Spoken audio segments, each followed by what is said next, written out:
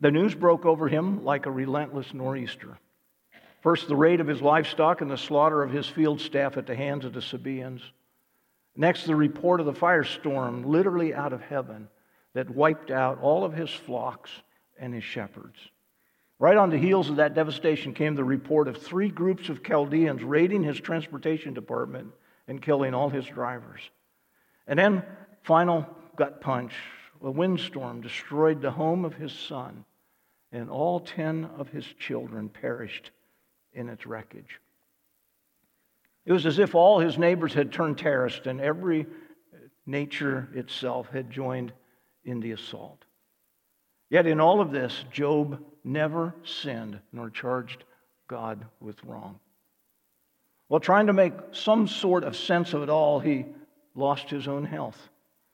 From the top of his head to the soles of his feet, the dear brother was covered with loathsome sores to which no medical treatment could bring relief. With his wife giving up hope and his 3 supposed friends pontificating mercilessly about hidden sins and divine wrath, our man cries out in anguish and utter despair. How can a man be in the right before God? If one wished to contend with him, one could not answer him once in 1,000 times. For he is not a man as I am, that I might answer him, that we should come to trial together. There is no arbiter between us who might lay his hand on us both. And again in chapter 31, he says, "Oh, that I had one to hear me. Oh, that I had the indictment written by my adversary. I would give him an account of all of my steps. Like a prince, I would approach him." Job's distress-fueled question finds its ultimate answer in our book of Hebrews. But between his longing and the fulfillment of his desperate desire, literally hundreds of years and millions of deaths will have occurred. Yet by God's design, there would one day be one who would stand between the offender and the offended, mediating an everlasting covenant of peace. We ended our study last week with the author identifying our great high priest as one who is holy, innocent, unstained, separated, exalted, sinless, sufficient, and eternal. We'll start reading in chapter 7, verse 26. I'm going to read all the way through the 13 verses of chapter 8. "For it was indeed fitting that we should have such a high priest, holy, innocent, unstained, separated from sinners, and exalted above the heavens. He has no need, like those high priests, to offer sacrifices daily, first for his own sins and then for those of the people, since he did this once for all when he offered up himself. For the law appoints men in their weakness as high priest, but the word of the oath, which came later than the law, appoints a son who has been made perfect forever." Now, the point in what we are saying is this. And you sigh a deep sigh of relief. Okay, finally, it's going to start to make some sense. Here's the point. We have a high priest, one who is seated at the right hand of the throne of the majesty in heaven, a minister in holy places, in the true tent that the Lord set up, not man. For every high priest is appointed to offer gifts and sacrifices. Thus, it is necessary for this priest to have something to offer. Now, if he were on earth, he would not be a priest at all, since there are priests who offer gifts according to the law. They serve a copy and shadow of the heavenly things. For when Moses was about to erect the tent, he was instructed by God, saying, "See that you make everything according to the pattern that has been shown to you on the mountain." But as it is, Christ has obtained a ministry that is much more excellent than the old, as the covenant he mediates is a better covenant, since it's enacted on better promises. If the first covenant had been faultless, there would have been no occasion to look for a second. For he finds fault with them when he says, "Behold, the days are coming, declares the Lord, when I will establish a new covenant with the house of Israel and with the house of Judah, not like the covenant which I made with their fathers on the day which I took them by the hand to bring them out of the land of Egypt. They did not continue in my covenant, and so I showed no concern for them, declares the Lord. Now this is the covenant that I will make with the house of Israel after those days, declares the Lord. I will put my laws in their minds and write them on their hearts. I will be their God, and they shall be my people. They shall not teach each one his neighbor and each one his brother, saying, Know the Lord, for they will all know me, from the very least of them to the greatest. I will be merciful toward their iniquities, and I will remember their sins no more. I want to unpack this chapter with 4 points that will hopefully tie it together. First of all, let's talk about his position. Secondly, his place. Third, his priority. And finally, his promise. Notice that the author declares that Jesus' position in ministry is to be seated at the Father's right hand. We have such a high priest, one who is seated at the right hand of the throne of the majesty on high. That is a theme that has appeared again and again in the book and will continue. Chapter 1, verse 3, after making purification for sin, he sat down at the right hand of the majesty on high. And we're going to pick this up in chapter 9 and again in chapter 10. The reality is no earthly high priest on the Day of Atonement ever pulled up a chair and sat down because the sacrificial need was never met. There were always more sins, therefore required more offerings. In this case, our high priest has offered the sacrifice for sins, and he sat down because the work is done. Chapter 1, verse 13 says, Sit at my right hand, and I will make your enemies a footstool for your feet. Chapter 8, verse 1, we have such a high priest, one who is seated at the right hand of the throne of the majesty in heaven. Again, chapter 10 and verse 12. But when Christ had offered for all time a single sacrifice for sin, he sat down at the right hand of God. Now, John MacArthur, in his commentary on Hebrews, says that it seems as though what the author to the Hebrews is saying is that you have not lost anything by following Christ and leaving the old system of Judaism. And the picture that he gives is of the Sanhedrin. When the Sanhedrin would meet for a trial, Paul stood before them in Acts 21. Jesus stood before them in his trial. When they would meet, the judge, the ruling judge, would sit in the middle as the high priest.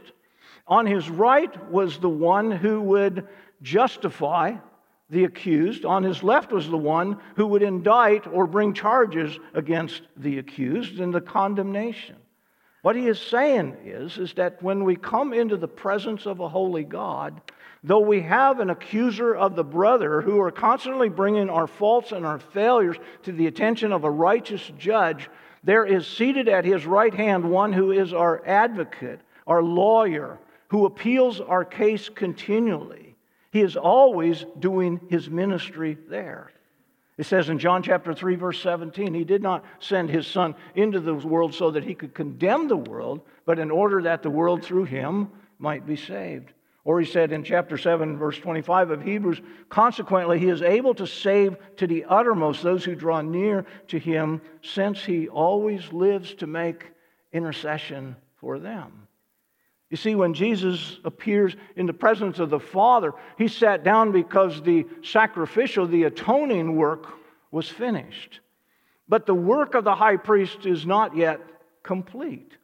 So there in this perfect sanctuary, he continues to minister and to serve. Notice verse 2. He is a minister in the holy places, in the true tent, not true because the other one is false, but true in that this is the real tent that the Lord set up and not men. There is a world there's a spiritual world there that controls everything that happens in the seeable world here. And there is a place where Jesus dwells with the Father, and there he continues to minister as a high priest, as the mediator, as Job prayed. Could there ever be one who could put his hand on the offended and the offender and bring them to reconciliation? And his answer is, we have such a one. He is in a heavenly sanctuary.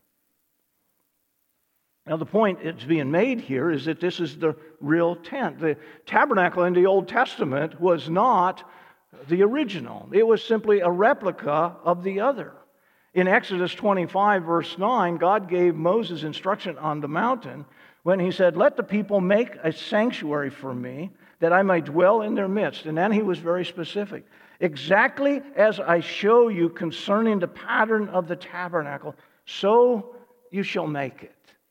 I'm always intrigued by that. Poor Moses. He's an octogenarian now. He's in his 80s. And when they come to Mount Sinai, God calls him up on the mountain, and he goes up on the mountain, and God says, now, I want you to go back down the mountain. I want you to tell the people, don't touch the base of the mountain. If even your animals touch it, they become crispy critters. I want you to come. And then he goes up on the mountain, and God says, now, I want you to go back and warn them again. So he takes an 80-year-old, and he has him go up and down the mountain about three. Finally, he says, come all the way to the top of the mountain. And he spent 40 days with him. And I think it's because of that kind of exercise that Moses actually lived till he was 120 years old. The point is that God says to an octogenarian, I am going to open up a window into heaven, and I want you to make an exact replica on earth of what you see there. There is a worship place. There is a holy of holies. The tabernacle was that. And according to this, he is a minister in the holy places, that is, in the real tent that the Lord set up and not others. But notice the priority of his ministry in verse 3.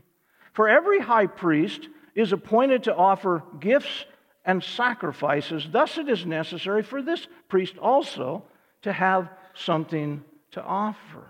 His ministry as a high priest is to represent us before a holy God. And on earth, they would take gifts and sacrifices. The difference is this. The gifts were grain offerings. They were works or the product of men's labor or hands. They were presented. You would bring it spontaneously and voluntarily to the priest as a declaration, one, of your dedication to the holiness of God. Second, perhaps as an act of worship and adoration before him. Or third, as an expression of gratitude and thanksgiving. We'd bring these gifts to him as a demonstration that we belong to him, and we're depending on him, and we worship him. But the second thing that they would do is they would bring sacrifices. The sacrifices were not expressions of worship, but they were recognition of failure and sin. They were blood offerings, because without the shedding of blood, there can't be the removal of sins. The earthly priest's responsibility was to receive from the people the gifts of worship, adoration, and dedication to God, and also to execute the shed blood sacrifices to cover the sins of the people.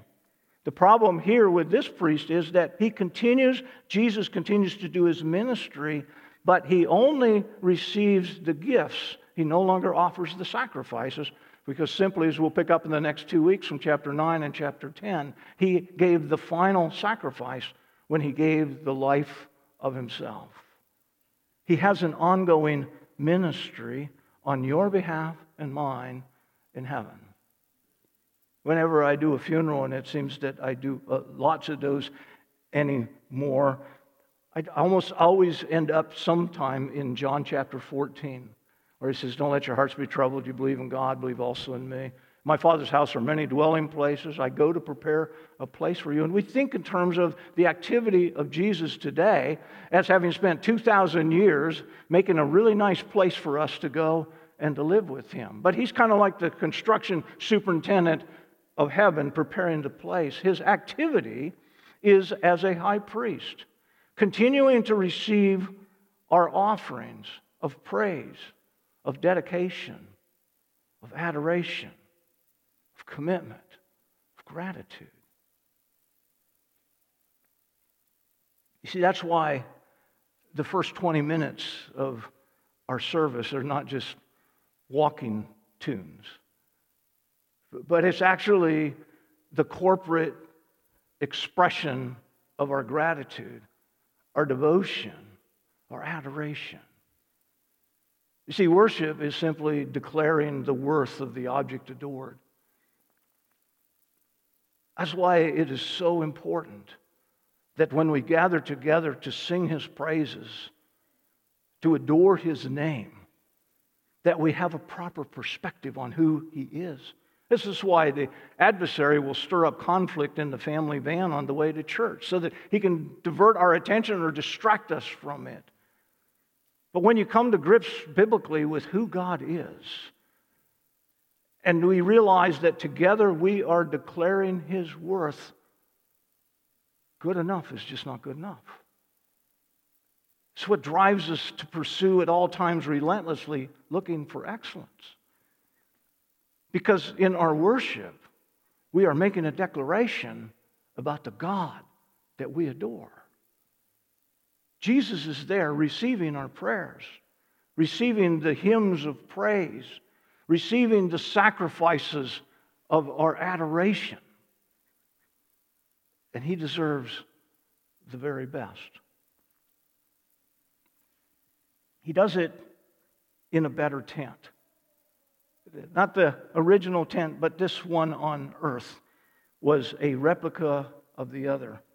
I didn't take the time this week to add up the numbers. I'm not sure where gold prices and silver prices are. Most of you probably have done your investment there for retirement, so you could tell me. But in 2015, I did the math to figure out how much gold and silver did it take to make the earthly tent, which is nothing but a shadow, a replica of the real thing. And when I added the numbers up, I came to over $40 million for a mobile worship center. God says, I want you to go down and ask the people to make a contribution to the establishment of a tabernacle. They have been 4 generations slaves in Egypt. They are unemployed wanderers in the wilderness. Nobody had 3 income streams or a side hustle. They simply gave what they had, and they gave over $40 million as a declaration of the worth of their God. He serves in a better place. Notice verse 4. If He were on earth, He would not be a priest at all. Since there are priests who offer gifts according to the law, Jesus was not a Levite and He was not a descendant of Aaron. He was of the tribe of Judah. In Genesis 49, when Jacob is pronouncing blessing upon his sons, it was on his son Judah that he said, from him will be the crown, he'll be the family of royalty.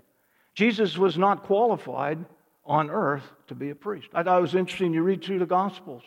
Jesus was often in the temple vicinity, but never one time did Jesus go into the holy place. He never went all the way behind the veil into the Holy of Holies. He wasn't qualified to be there. He was restricted to the temple courts like everyone else was because he was of the tribe of Judah. His priesthood is different than the earthly one. He could not qualify by law. But notice verse 5, they, that is the earthly priests, serve as a copy and a shadow of the heavenly things. When Moses was about to erect the tent, he was instructed by God saying, see that you make everything according to the pattern that was shown you on the mountain. Turn, if you would, to the left in your Bible. Go to the book of Exodus. Notice the construction manager, Moses, does a survey of the project. He comes down, the people have made their contribution. Skillful people have been prepared by God to do the work and the labor. And now he does the inspection. And notice chapter 39, just going to highlight one phrase repeated over and over. Verse 1, as the Lord had commanded Moses. Notice verse 5. As the Lord had commanded Moses. Verse 7, as the Lord had commanded Moses. Verse 21, as the Lord commanded Moses. Verse 26, as the Lord commanded Moses. Verse 29, as the Lord had commanded Moses. Verse 31, as the Lord had commanded Moses. Verse 32, thus all the work of the tabernacle, the tent of meeting, was finished. And the people of Israel did according to all that the Lord had commanded Moses, so they did. Verse 42, his summary report. According to all that the Lord had commanded Moses, so the people of Israel had done all the work. And Moses saw all the work, and behold, they had done it as the Lord had commanded. So they had done. Then Moses blessed them. Jesus' priority was to minister in a better tent, created not by man, and to offer sacrifices or of himself, and then gifts of worship and adoration to God. Verse 6 says, but as it is, Christ has obtained a ministry that is much more excellent than the old, as the covenant he mediates is a better covenant, since it is enacted on better promises. If the first covenant had been faultless, there would have been no occasion to look for a second. So the the institution of a better covenant is the point. A covenant is kind of an unfamiliar phrase to us unless, of course, you're at a wedding and then you state your vows. A covenant is basically an agreement between two people that always includes promises. We are agreeing together to do the following things. You can hold me to that. The word covenant means to cut. A covenant was basically sealed by the shedding of blood. And so you read in Genesis chapter 15, God makes his first covenant with Abraham in Genesis chapter 12, and then 25 years later, Abraham is wavering in his confidence, and God says to him, he says, as many as the stars of heaven and the sand of the sea, so shall you be your descendants. And so the aged Abraham believed God, and he counted it to him as righteousness. And then God said, I'm going to cut a covenant with you. And so he told Moses to take specific animals and to cut them in half. Doc Hughes told us how hard it would be with a bone knife and how tired Abraham must have been at the end of the day. But to cut the animals in half and then create, as it were, an alleyway between them, half of the dead carcass on either side. The way that you would do the covenant is that the two people making the agreement would lace their arms together, and together they would walk in that alleyway between the dead carcasses with this commitment. If I break my part of this agreement, may my life become as one of the carcasses. In Genesis chapter 15, when it's time for God and Abraham to lock their arms and to walk through, God puts Abraham into a trance. He puts him into a heavy sleep. He paralyzes him. And only God walks through, because this covenant that he was making with Abraham depended on God's faithfulness and not on Abraham's. But that covenant was a conditional covenant. On that covenant, according to the book of Leviticus and other places, is if you do this, then I, God, will do this. And the problem with it is that it wasn't a faulty government. It was just a temporary government. It was provisional. It was, as we've said before, it was given, the law was given in order to drive us to spiritual insanity. That God would say, this is what the people of God look like and live like, and we would do our best to conform to it, and it never worked. We could never measure up to the standard. So he says in Galatians that the law was like a school bus given by God to bring us to the person of Christ. All of those Old Testament types and signs continually pointed to another, and that was to Christ. Therefore, he gives us a better covenant, which he now here quotes from the Old Testament. Probably the second longest quote of the Old Testament in the New Testament. Go back, if you would, to the book of Jeremiah. Isaiah, Jeremiah, and find the 31st chapter. The timing of God's declaration of this covenant is most significant. Jeremiah, according to chapter 1, is a PK. His father was the high priest Hilkiah. Josiah had become a teenage king. And not long into his rule, he had decided that the temple of God, the house of God, lying in disrepair, they had perverted it and distorted it. The priests were offering up gods or sacrifices to false gods and leading the people into idolatry, and the temple was in total disarray. And so Josiah instructed Hilkiah, the father of Jeremiah, to take the money. You don't have to keep a record of how you spend it. I want you to go and I want you to renew and establish the temple and its worship. As they are doing the restoration work, someone in the house of God stumbled upon the Word of God. The Scriptures had been lost in the house of the Lord. They brought it to the king, and he said, have somebody read it. Now have somebody interpret for us what that means. And the king tore his garments, and he called for a national repentance and a revival. And they wept over how they had failed their God. Now, Jeremiah's ministry was to the rebellious people of Israel. He continued to remind them that God loved them way too much to let them continue going on their rebellious, destructive way. That his love for them required that he spanked them severely. But his discipline of them was not his rejection of them. It was a reminder that he cared deeply for them. So he was going to allow Nebuchadnezzar to come all the way across from the Persian Gulf and take them captive, destroy their city, destroy their temple, and then ultimately, in his grace, he would bring them back. Jeremiah's preaching it. It's called the Weeping Prophet. He continues to preach that message. And the people continue to give him the Heisman. Nobody was listening. Other pastors came along, other preachers came along, and they said, Jeremiah's crazy. Yeah, he's just gotten old and senile. I was like, it's only going to be 2 years and blessing of heaven's going to be poured out again. Jeremiah countered that by saying, no way. You're going to be out of here for 70 years. When you get to the land of your captivity, build yourself houses and start some businesses, because it's going to be 7 decades before you return. But the promise is this: you will one day return. His love for you will not abandon you, but it will restore you. And so he gives this in Jeremiah chapter 31, verse 31. Behold, the days are coming, declares the Lord, when I will make a new covenant with the house of Israel and with the house of Judah. Not like the covenant I made with their fathers on the day when I took them by the hand to bring them out of the land of Egypt. My covenant that they broke, though I was a faithful husband to them, declares the Lord. For this is the covenant that I will make with the house of Israel after those days, declares the Lord. I will put my law within them. I will write it on their hearts. I'll be their God. They will be my people. No longer will each one teach his neighbor and each brother, saying, know the Lord, for they shall all know me, from the least of them to the greatest, declares the Lord. For I will forgive their iniquity and remember their sins no more. Back to the book of Hebrews, chapter 8.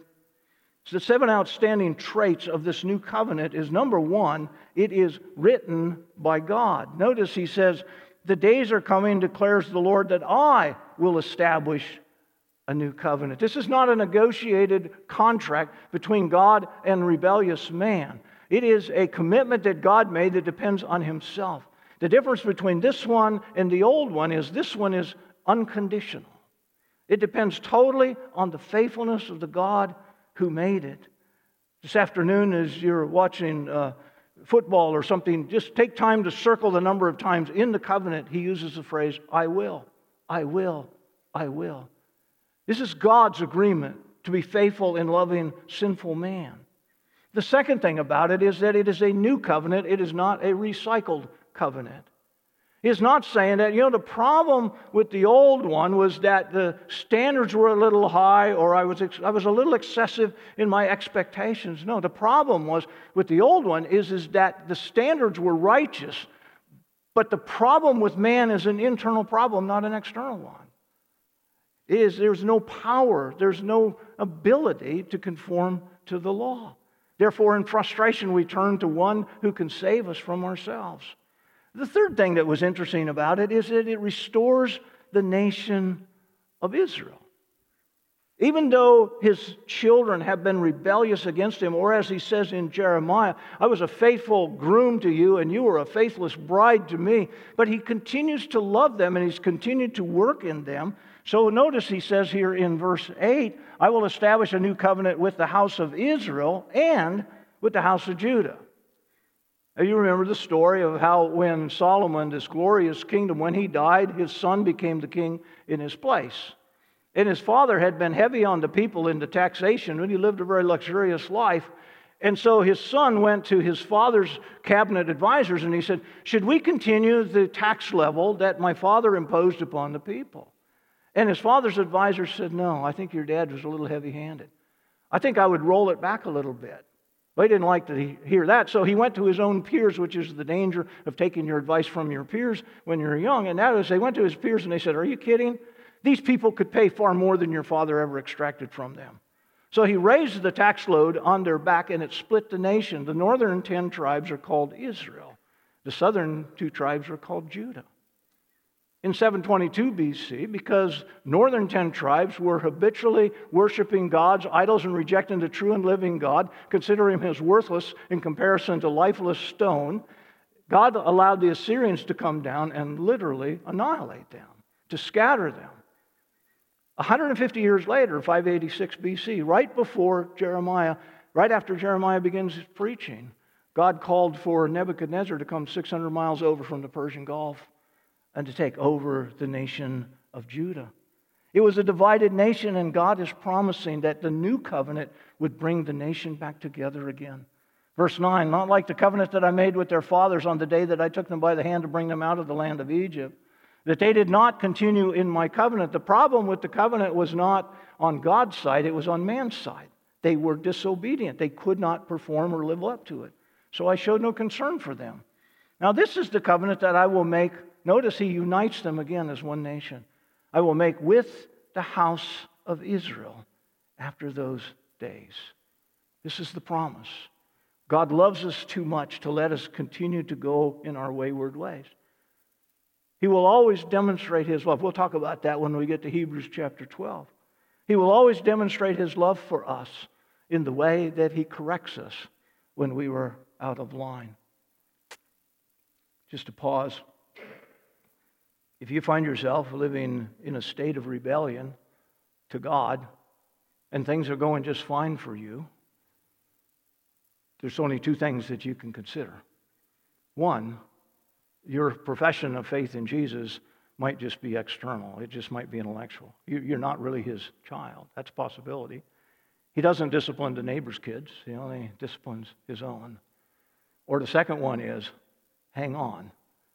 Hard times are coming. That's the story of Jeremiah. He loved them too much to let them continue in their rebellion. And He loved them too much to disown them. But He would spank them and correct them. And so He restores the nation, and then He converts it from an external law to an internal.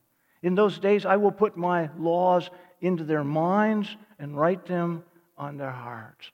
And now the conviction and direction of life is no longer going to be the 10 commandments on stone, but instead it's going to be the Spirit of God speaking in the heart. Exodus 31:18 said, He gave to Moses, when he had finished speaking on Mount Sinai, the 2 tablets of the testimony, tablets of stone written by the finger of God. This is what it looks like to be the children of God. But they failed repeatedly. But there was always this glimmer of hope. Even David in Psalm 40, he said, I delight to do your will, O God. Your law is within my heart.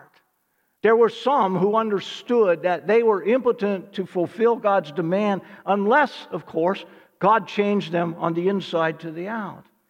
Ezekiel chapter 11 promises, I will give them one heart and a new spirit I will put within them. I will remove the heart of stone from their flesh. I will give them a heart of flesh. Ezekiel 36:26, I will give you a new heart and a new spirit I will put within you. I will remove the heart of stone from your flesh and give you a heart of flesh. I will put my spirit within you and cause you to walk in my statutes. Be careful to obey my rules. For the first time under the new covenant, obeying the commands of God becomes a possibility. Not because it's in the strength of the flesh, but it's in the strength of the indwelling Spirit. John chapter 14, verse 17. I'll ask the Father, and He will give you another helper to be with you forever, even the Spirit of truth, whom the world cannot receive because it neither sees Him or knows Him. You know Him, for He dwells with you, and He will be in you. Suddenly, the new covenant takes what was on the outside impossible, and it writes it on the inside and makes it doable because of the power and the presence of the Spirit of God. And it's based, number 5, on relationships, not based on rules. And I will be their God, and they will be my people. And they will no longer teach each other, his neighbor or his brother, saying, know the Lord, for they will all know me, from the greatest to the least. Just like a child knows his father, so the children of God know their heavenly Father. Jesus, in His high priestly prayer in John 17, verse 3, said, this is eternal life, that they may know you, the only true God, and Jesus Christ, whom you have sent. Again, the theme that laces Hebrews together is that God has worked in such a way that we can draw near to God. That's the emphasis that he makes. Knowing God means without fear, I can come into His holy presence because Jesus paved the way. And 6, it is personal. It's not just simply corporate, national, but it's now personal. The Spirit becomes the personal tutor of the Word. He will teach us. We don't need to be teaching one another. He said in Isaiah, all your children shall be taught by the Lord, and great shall be the peace of your children. Or in John 14:26, he said, but the Helper, the Spirit, whom the Father will send in my name, he will teach you all things and bring to your remembrance all that I have said to you. You see, you have the ability to read this book for yourself and understand what it says, because the author of the book lives within you. And his ministry is to enlighten it for you, to help you understand. It's difficult work. Most of us don't read the Bible simply because it's too much work. Or as he said in Hebrews chapter 5, the reason I can't talk to you about these things, because you become lazy. 1 John chapter 2, verse 26, I write these to you about those who are trying to deceive you. The anointing that you receive from him abides in you, and you have no need that anyone should teach you. But his anointing teaches you about everything, and it's true. It's not a lie. Just as it has taught you, abide in him. The Spirit of God wants you to know the Father. And in order to know the Father, he has given you a book about him. And he wants you to read it. He doesn't want you to lose it in your home or lose it in your church. He wants you to personally read it, and he, the author of it, will explain it to you.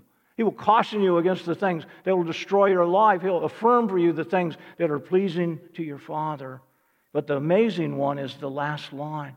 The nation of Israel, over and over, for all of his ministry, Isaiah kept calling them back to the Lord, and they stiff-armed him. They gave him the Heisman repeatedly. Along comes Jeremiah, and he's calling them to repentance and back to the Lord.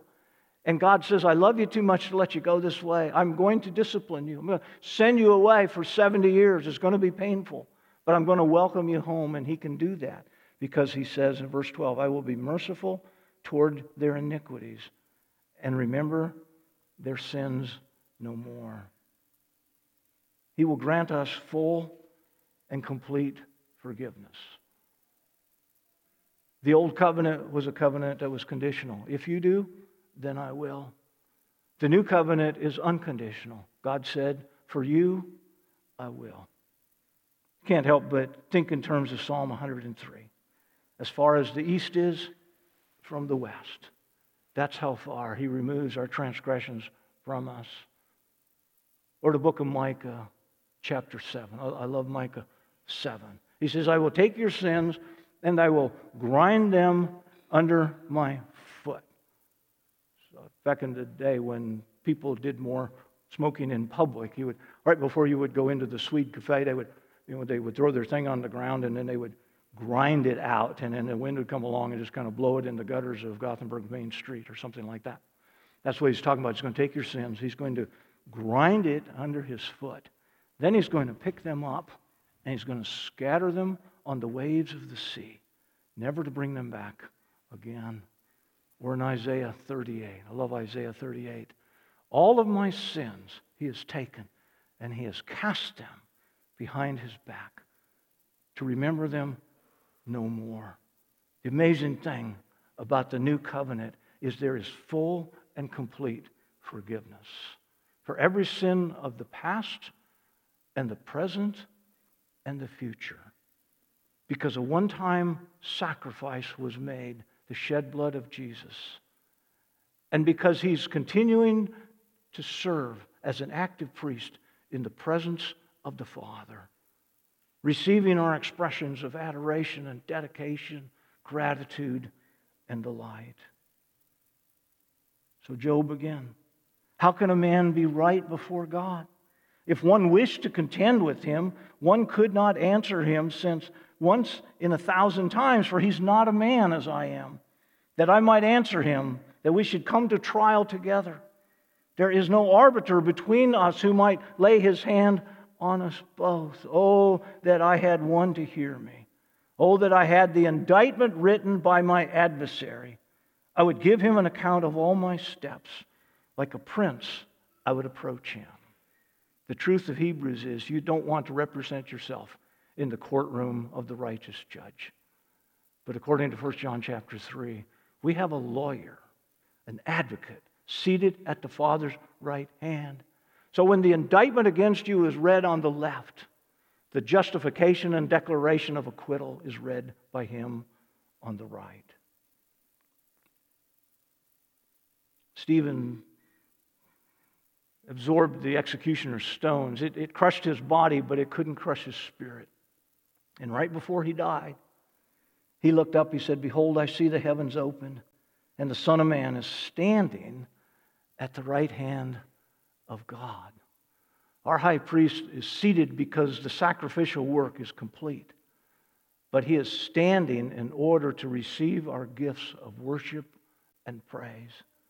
And when you come into a season of trial and crisis, he is the same one who walked in the fire with the friends of Daniel. He's the same one who came to the floundering disciples when they are tossed in the storm of the sea. He's the same one who stood to welcome Stephen, the first church martyr, home. He will come to meet you in your moment of need, wherever you are. So the answer to Hebrews chapter 8, the reason he writes it to the floundering church in Rome is simply this: never give up and never give in. Or as Jesus said in Revelation 3, "To he who overcomes, I will grant him to sit with me on my throne, as I also overcame and sat down with my Father on his throne."